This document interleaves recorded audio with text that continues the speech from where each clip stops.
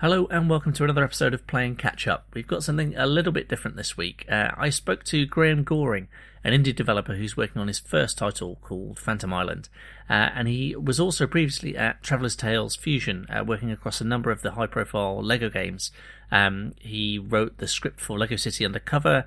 He worked on the story for LEGO Dimensions. He was lead story designer on a couple of big ones, LEGO Jurassic World and LEGO Star Wars The Force Awakens. So I wanted to just chat to him about how he's getting on with life as an indie developer and how that kind of contrasts versus his time at TT Fusion working on these huge licenses for a big franchise like the LEGO games. Now, I first spoke to Graham probably a couple of years ago now, actually, just before the podcast went on an extended hiatus due to some personal circumstances I've spoken about on previous episodes. I won't go into again here, but yeah, for that reason, I wasn't really in the right headspace to edit that previous interview and put it out. By the time I was, it's obviously well out of date. So I got in touch with Graham and asked if he would be up for speaking again. And to his credit, he was bang up for it straight away. And my way of repaying Graham for that show of faith was to wait a few months to get it edited and up again this time. It was actually before Christmas I spoke to him, most recently, probably a month or two before Christmas. So, Graham, if you're listening, I apologise for waiting so long to get this sorted out. But it's finally ready to go up and out, and I can't wait for you guys to hear the conversation we had. Really looking forward to his game, Phantom Island. It sounds right up my alley, but see what you think for yourself. And we'll be back next week with a regular episode.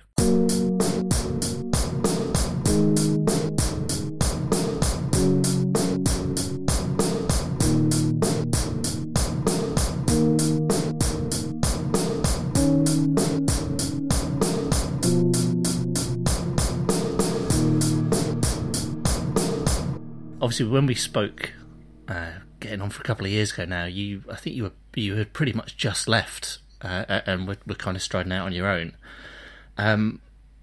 We're obviously a couple of years on from that point now. How's it all going as an indie dev? Is it the right decision? Are you happy? How's it going?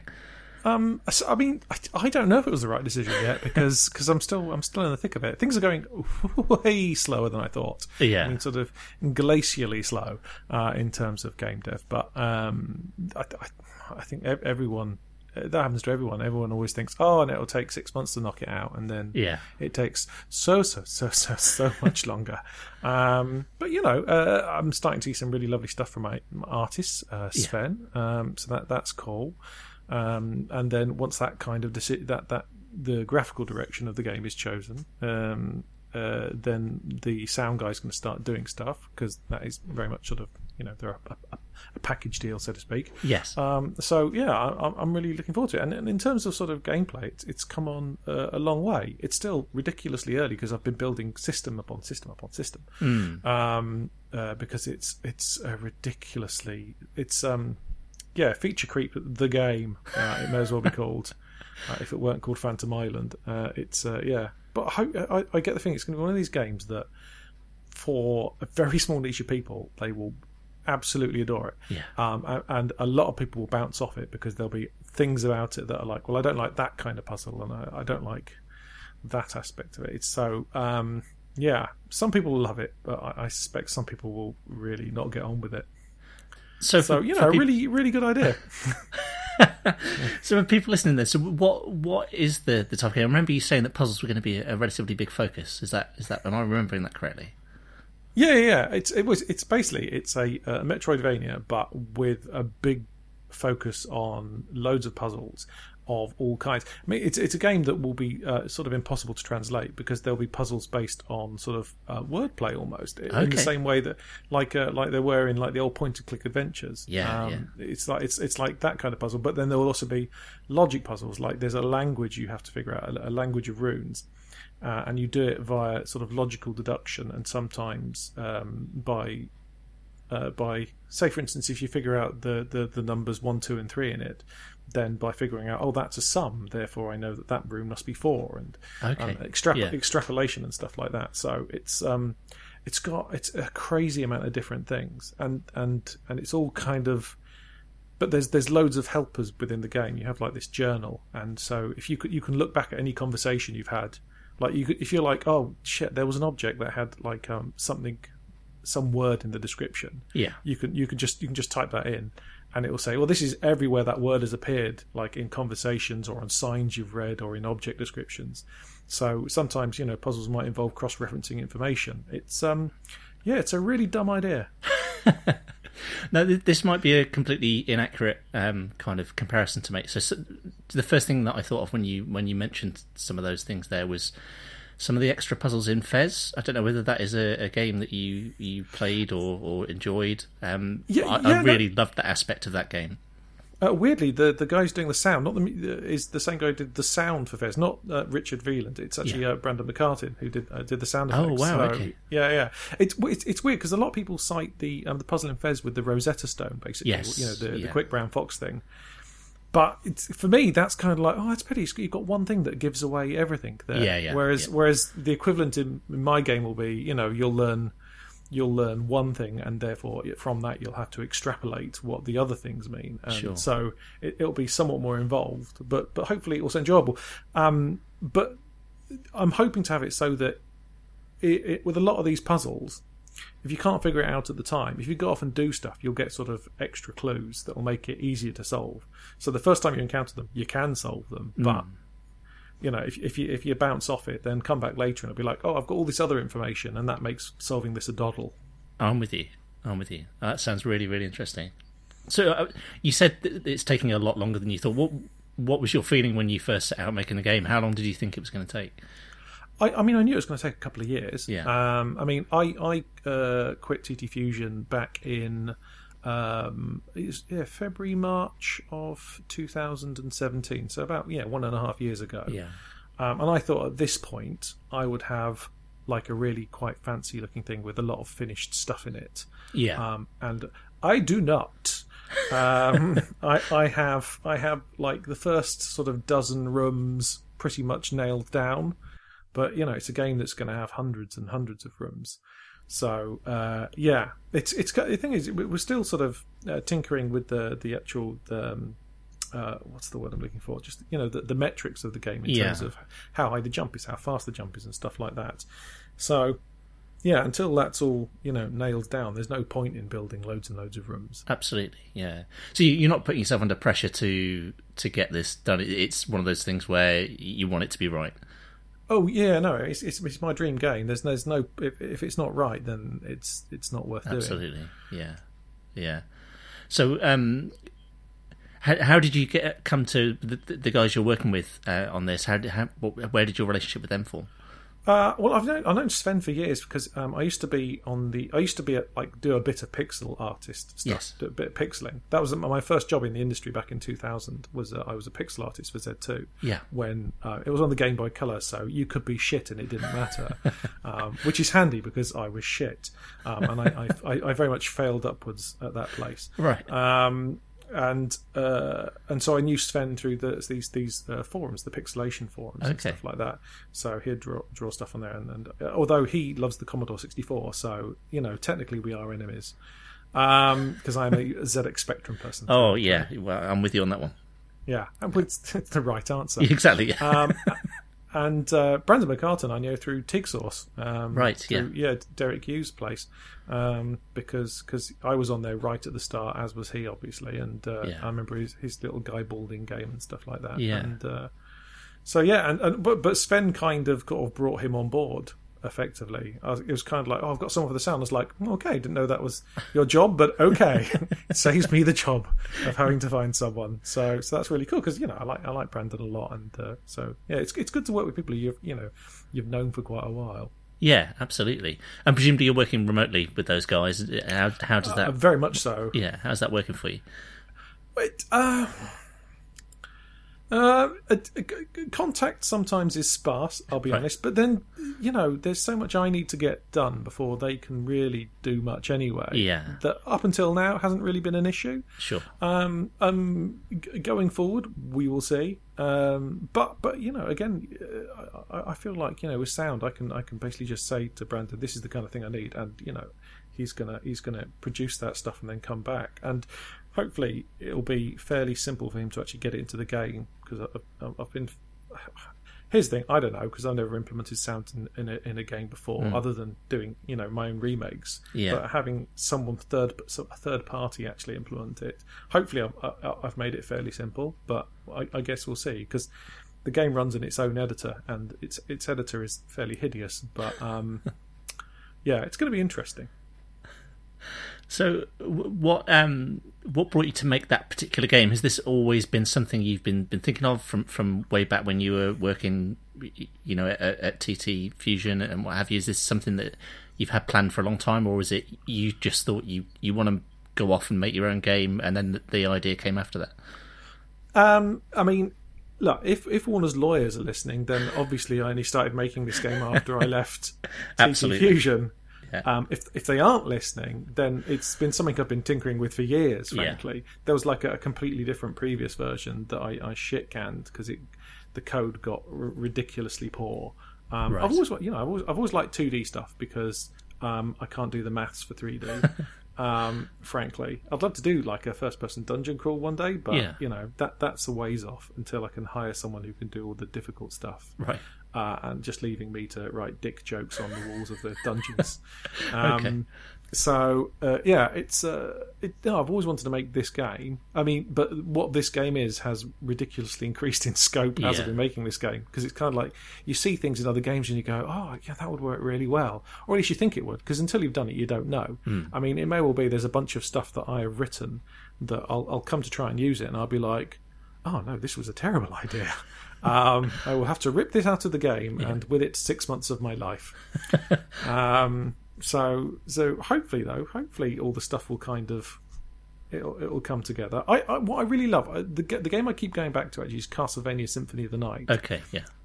Because I really love the fact that it was so scatterbrained, so scattershot, and it was like. Because the later sort of Soulsvania games, they're kind of like, oh, it's all weapon souls, and it's all kind of a couple of different systems. But in that, it was like, oh, there's this shield, and if you use it with this weapon, you get these weird screen filling attacks, and also his 30 different types of food, and there's these weird little items, and you can only find 2 of them in the game, and when you use them, they do like a smart bomb attack. Yeah. And I just loved that kind of sense of mystery where you'd find stuff and you'd be like, well, I wonder what this is going to do when I use it.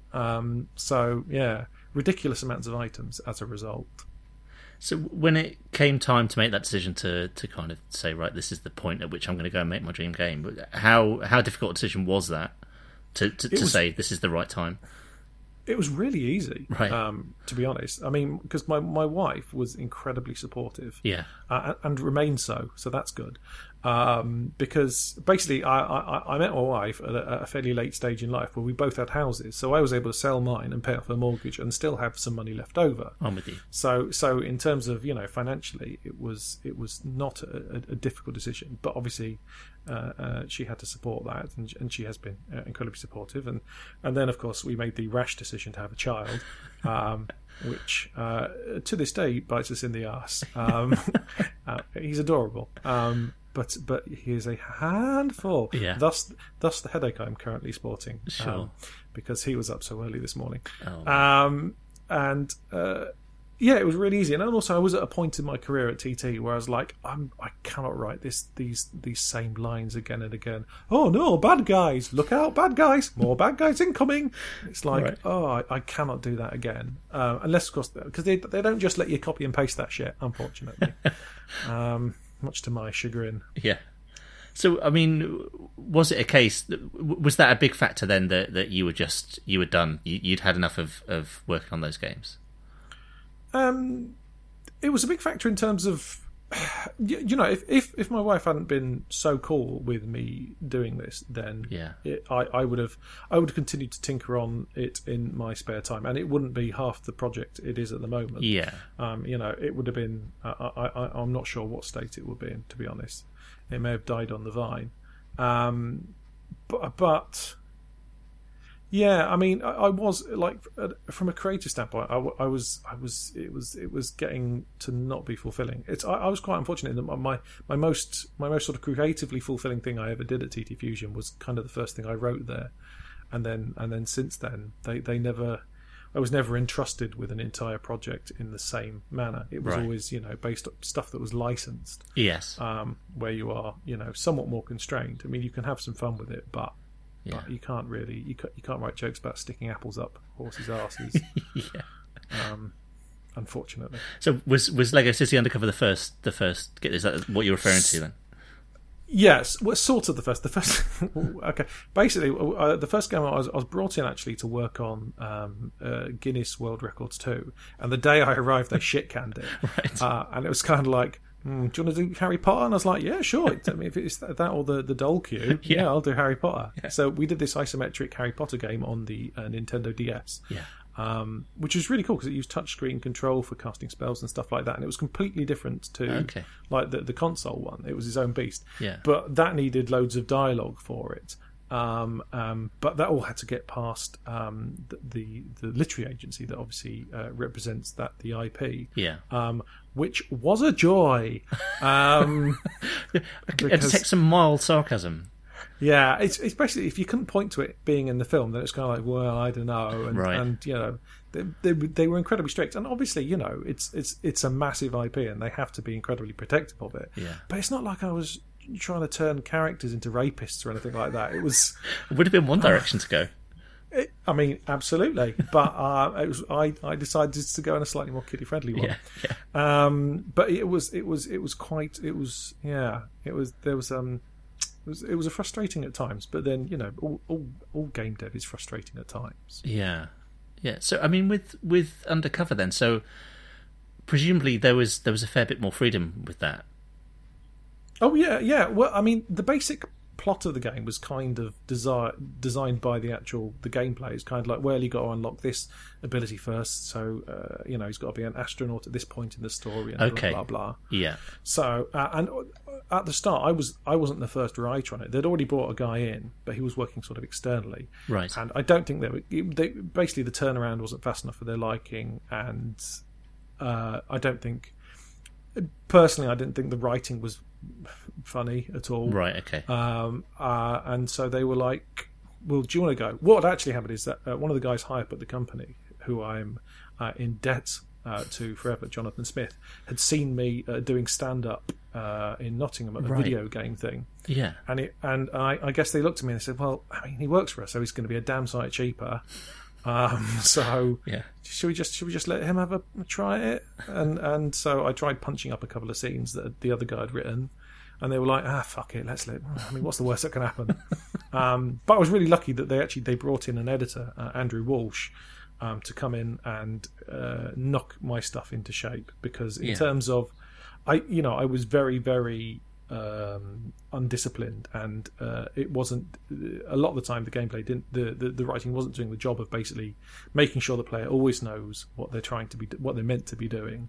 And then there'd be occasions where it was just doing that and it wasn't throwing in enough jokes, so he would basically take a look at it and go, no, this needs to do this. His input was invaluable, but from then onwards they just I would fly solo because, again, it's cheaper. So I mean, how naturally did it come to you to kind of hit the right tone with that? Because obviously it's ostensibly a kids game, but there's so much in there that is going to appeal to older players. There's a huge number of film references in there and what have you. How hard was it to kind of feel like you were hitting the right tone? Really easy for me, because I've got an incredibly juvenile sense of humour anyway. Right. I still think the word poo is inherently amusing. Well, yeah, absolutely. Absolutely, it's three of the greatest letters in the language. So yeah, that was really easy. To be honest with you, the parody stuff was my least favourite stuff. It was it was somewhat foisted on me. It was like more parody, and it was like, oh, okay, fine. Because sometimes it feels really cheap and lazy parody. It's kind of like, hey, remember this thing? It's that thing, and that's kind of the extent of it. And that was like, oh, okay, fine. But actually, it was quite useful from a legal standpoint. Apparently, we were told by our legal department that basically, if you parody one thing, then that those guys can sue you. But if you parody everything, then it's kind of like, fine. Yeah, okay, that's interesting. So that's why it kind of worked out okay. Yeah. So I mean, on the other end of the spectrum, then presumably something like Lego Star Wars: The Force Awakens. I mean, that is obviously an insanely anticipated film. You've got kind of access to key information about that film way in advance of it coming out. Is that a massive burden? Is it exciting? I mean, what's the... it's terrifying because I'm a fucking blabbermouth. Right. I honest to God. Here's I mean, obviously I didn't break the rules of the NDA. Yeah, of course. At any point, and I would never do that. It feels weird knowing that Han dies, you know, like a year before everyone else. It's like, oh shit! Please don't accidentally, just make that your signature on Twitter or something. Yeah. Don't even have signatures on Twitter. That's terrifying. But I mean, it's really cool. I mean, like they were really fantastic to work with. Like in terms of like their feedback on the stuff. Was like it was mostly technical things that they'd be like, well, this counteracts this, so you need to change that. Right. But again, it was like a surprising amount of freedom, like getting to name characters who are now kind of part of Star Wars lore. Yeah. It was awesome, and effectively, I think this is true because I was told that the game was canon, which seems a bit weird, but. So it means that I probably wrote the last lines that Harrison Ford recorded as Han Solo because he did them so far after the movie had come out. Oh, that's pretty amazing. Yeah, exactly. So it was like, that's kind of a weird claim to fame that's possibly true. We'll say it's true. We'll say it's true. Pretty much true. I definitely did it. Me and him are besties now, obviously. So I mean, I was a voice in a box somewhere. That's it. Yeah. So, I mean, was Star Wars a big thing for you growing up? Was it like a dream thing to be working with? I mean, obviously, when I was doing the interviews for the game release, I said it was. The truth is, it absolutely was probably one of the first bits of sci-fi I ever saw, and the original Star Wars had kind of a profound effect on me. It was kind of like, holy shit. Yeah. But really, I'm a Doctor Who guy. Okay. So actually getting to do that for Lego Dimensions was kind of more of a thrill for me. Getting to write stuff and have Peter Capaldi say it, that was insanely cool. But I love Star Wars. I really been enjoying all the new stuff like Solo, and we only watched that quite recently. And but truthfully, Doctor Who was my bag. Yeah. So, I mean, you said they were really easy to work with, but presumably there must have been some kind of real security around. I don't know what was your access? Did you see a script, or were you shown scenes in progress? How did that work? In terms of, I kind of have to still respect the NDA. Okay, fine. I can't say exactly what we saw. I mean, basically, they gave us what we needed. Sure. But yeah, I still can't talk about that stuff. No problem. But it was it was really good, because I think it really helped us the fact that we were coming out 6 months after the movie had launched, because that meant that because there were still things coming up when we were building those final levels where we weren't entirely sure what certain things looked like. Right. So being able to, like literally on the day the movie came out, like loads of the artists went to see it to go, oh shit, I need to rebuild that. Okay.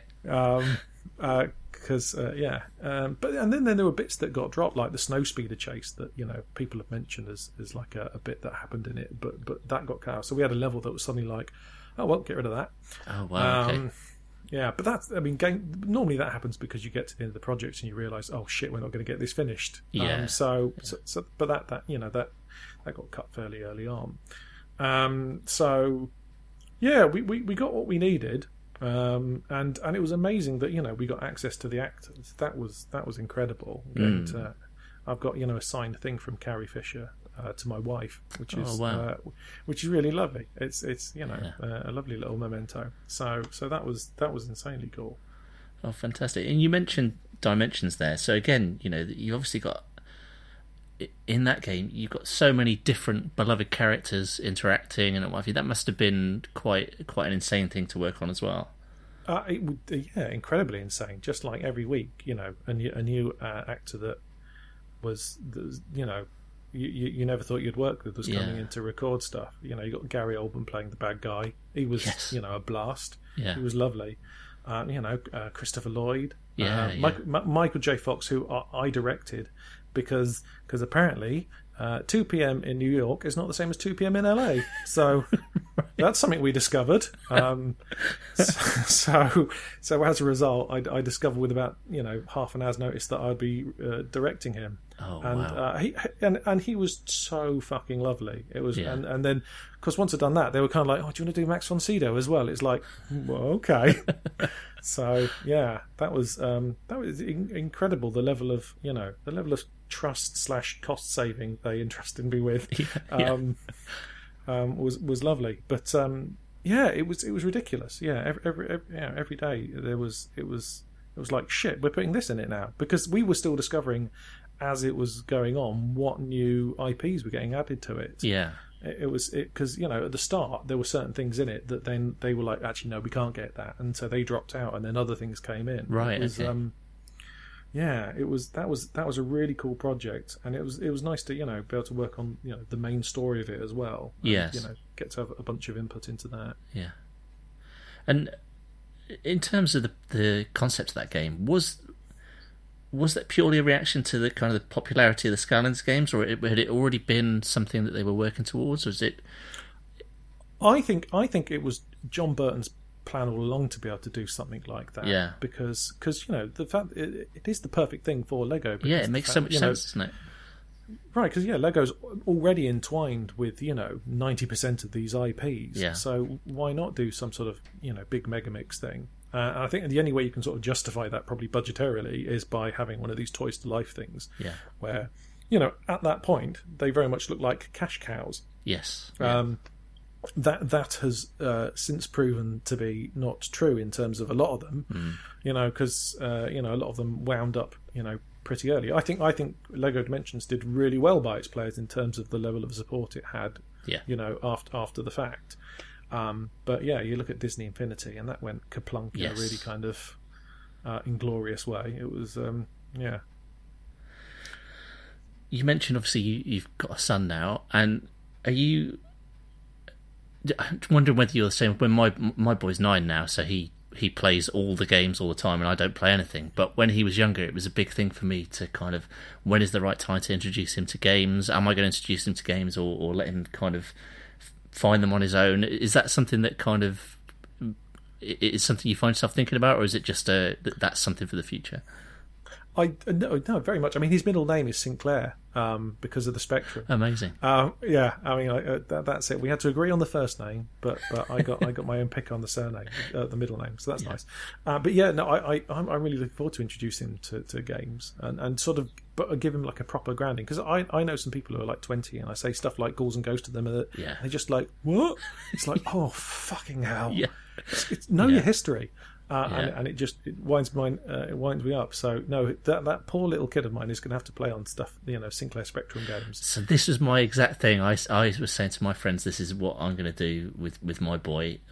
Obviously, it hasn't quite worked out quite that far back. It's not easy to introduce. I think when he's a bit older, he might go back and play some of that stuff. Because I've got so many amazing memories of Spectrum games. I'd love for him to play through some of that stuff.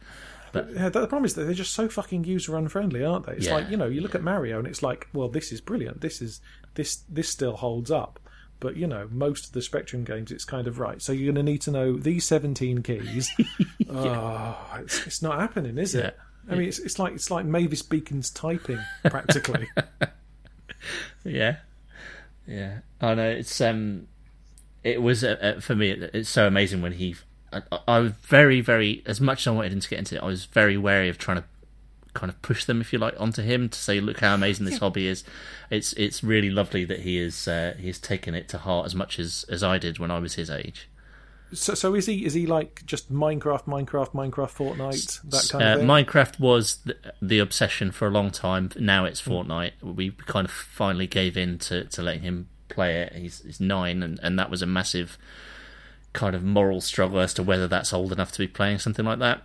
Is he allowed voice chat or not? He is, but only with people we know who are his friends from school. So we monitor his friends list and things like that. So He is, but yeah, he's not exposed to other people on it. But and the salty language that doubtlessly. yeah, exactly. But no, he had loved Plants vs Zombies Garden Warfare before Fortnite was a thing, because he loved the original kind of tower defense Plants vs Zombies and kind of got into that. So yeah, by the time he'd played that, we kind of felt, he's already kind of playing a relatively violent game, although it's dressed up in kind of cartoony graphics. But yeah, I do feel a bit guilty that he's playing it this early. But then there's the pressure from school. Everybody is playing it. It's absolutely. How is he going to know how to floss? Exactly right. But so have you kind of idealised this then with your son? You've got the exact types of game, specific games you want to introduce him to, and what have you. Yes. However, I have to, you have to know. I mean, in 5 years' time, who knows what gaming's going to look like? Well, this is it, isn't it? Yeah. It might all just be, chips that you plug into your testicles or whatever. I don't know. It's. I mean, that's my idealised version of it. Yeah, exactly. Yeah, we can only hope. Yeah. So it may well be that he'll take one look at Spectrum stuff and be just like, "What is that? What am I even looking at?" It's like a black and white movie to him. Yeah, exactly. I'm not playing Chucky Egg, Dad. It's not happening. I even know the guy who made that. Really? That'd be nice. I could say you could go and meet Doug. Do you want to go meet Doug? He made Chucky Egg. Oh, amazing! That would be cool. So, I mean, obviously you're working on your own game at the moment. As you say, you've got a son. Do you have time to play other games at the moment, or is that just not on the table? I make time. Generally, the Switch has been so good for this. Yeah. Just the fact that you can game anywhere and just in bed is brilliant. I have a regular thing. We have on Sunday nights I have Souls time, where me and a couple of friends will play one of the Souls games together. Yeah. But we're coming to the point where we've played through all of them twice, and it's where and the new Sekiro that's coming out next year, that's not multiplayer. So I think we're doing Fallout 76 later. Oh wow, okay. I think that's the one we're going to go. So I thought I'll play a bit of Fallout 4 to discover, get back into that. And I was like, holy shit, this is tedious. Yeah, I've bounced right off Fallout 4. I loved Fallout 3, and it didn't do it for me. Fallout 4, I played it for about 60 hours. Absolutely loved it. And then I just suddenly went, no, I'm done with this. It took so long to reinstall. Bloody hell. But yeah, so I'm worried about Fallout 76 now. But I think the thing is, any game, you add multiplayer to it, and frankly, it can be a game about giving people prostrates. It'll be way more fun because it's multiplayer. Yeah, absolutely. There's definitely a lot in that, I think. Yeah, I've played some pretty terrible games with mates, and as you say, it just elevates it, doesn't it? It doesn't really matter what you're playing. Yeah, which is why I'm really, gutted that I don't know how to do netcode, because it would help my game out a lot. I don't know how to react to that. To just add some turd polish to that. That's what it is, isn't it? Netcode. Yeah. So, I mean, have you got? Do you allow yourself to think beyond Phantom Island, or is that obviously that's the focus? But do you know what you want to do beyond that, or is it just let's get this as good as it can be? I've got two things I'd quite like to do after it, which is one, I'd love to do a procedural version of Attic Attack for some reason. Wow, okay, yeah. I think that's a game, because that game totally lends itself to speedrunning. But funnily enough, a friend of mine, Richard Jordan, who did an old version of Attic Attack actually for Retrospect, he's doing an isometric Attic Attack, and so I think I've foisted most of my ideas onto him. So he's probably going to do that anyway. So right. The other thing is, like I say, first-person dungeon crawl. Oh yeah, sorry. Have you seen Delver? No. Okay, it's I think it's a Java-based game, but it's a first-person dungeon crawl, but with a free-look camera, so it's more akin to something like Ultima Underworld, right? Okay, yeah, those old ones, or Arx Fatalis. But it's procedurally generated, which I don't particularly like, but it has this beautiful pixel art aesthetic.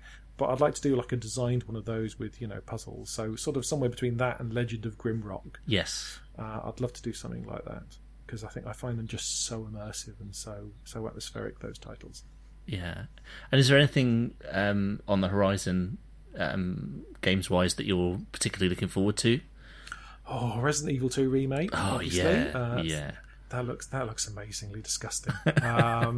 Sekiro looks brilliant as well. Yeah. Metro Exodus. There's a load actually. Oh, and Cyberpunk obviously, but that God knows when that's going to happen. Yeah, it'd be a while. But yeah, I love immersive sims. So actually, the game that isn't Underworld 3, what's it called? Underworld Ascendant, something like that. Right? Yeah. I think that's what they called it. I can't remember what name they couldn't use to avoid legal issues. But yeah, that looks interesting. And of course, the System Shock remake sounds really interesting. Yeah. So yeah, immersive sims. There's quite a few of those coming out, which is good given that it seems like the people who did Prey and Dishonored have kind of knocked them on the head possibly for a while. Yeah. Which was sad because they did amazing work in that area. Yeah, and so what are your expectations for Phantom Islands in terms of do you is kind of critical acclaim the most important thing to you? Is it obviously you want it to sell well, but I mean what is the real hope with it? I would say critical acclaim and adulation of my peers for me, obviously. Yeah, absolutely. My wife would say getting back the huge amounts of money we poured into it. Yeah, I would say. Yeah, obviously I want it to break even and then some, so I can continue doing this. Yeah, I hope people enjoy the writing in it, obviously, because I am,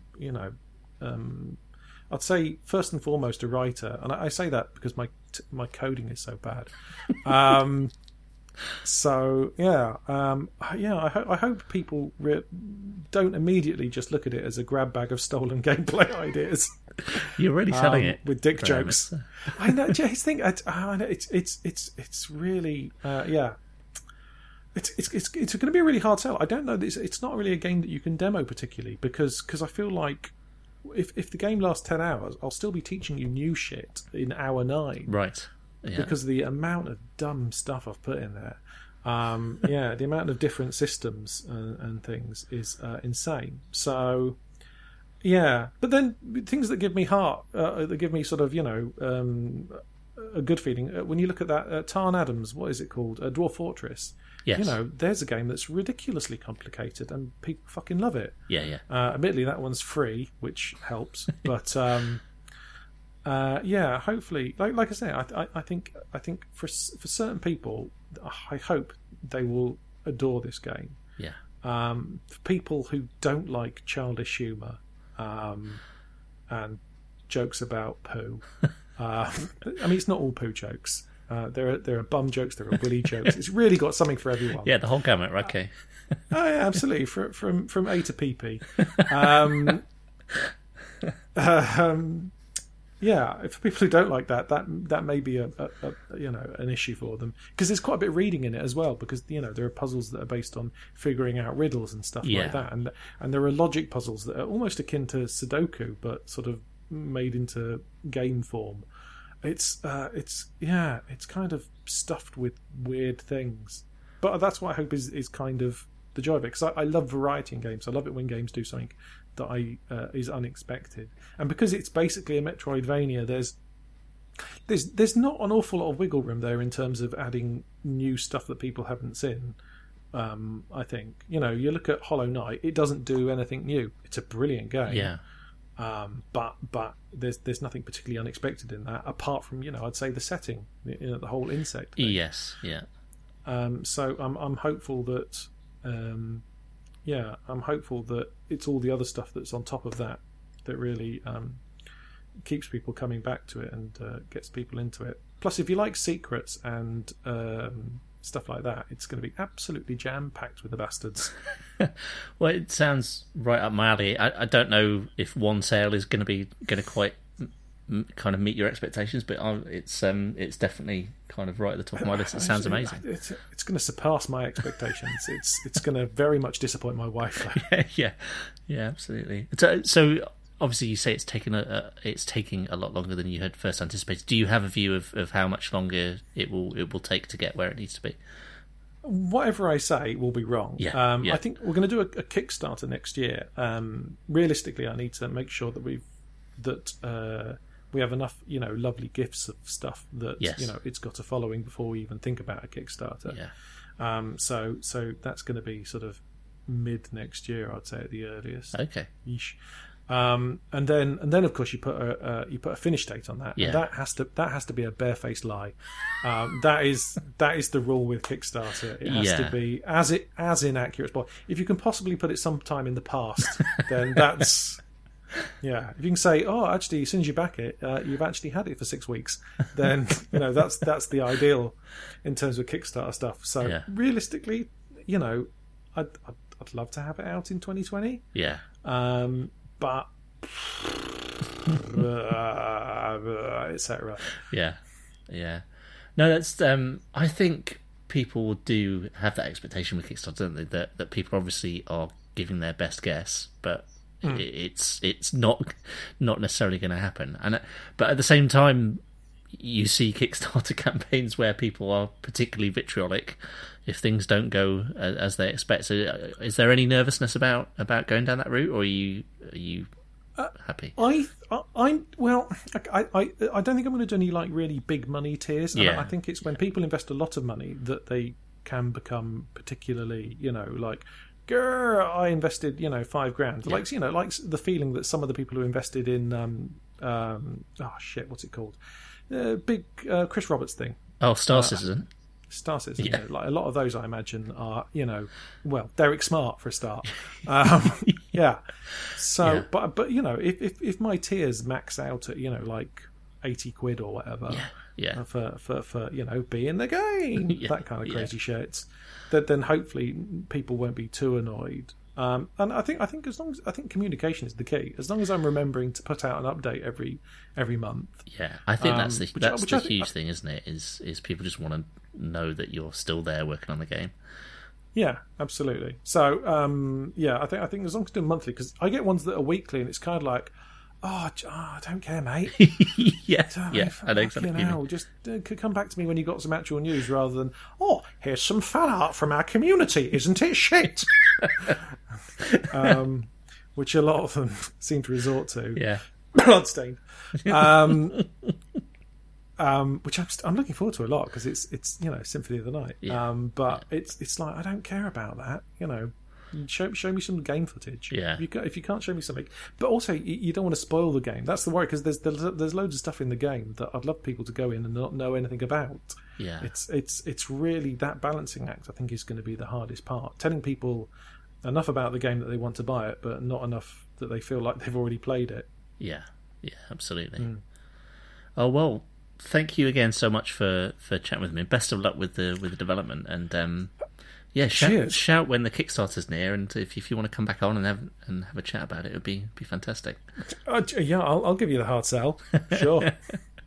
Excellent. Oh, thank you so much, Graham. That's my pleasure. Especially as you have a headache. I'm sorry for making you go through it. It's right in my eyeball and everything. that's never probably good. I'm probably going to die. God. Oh, right. Go and rest. Okay. Thank you so much.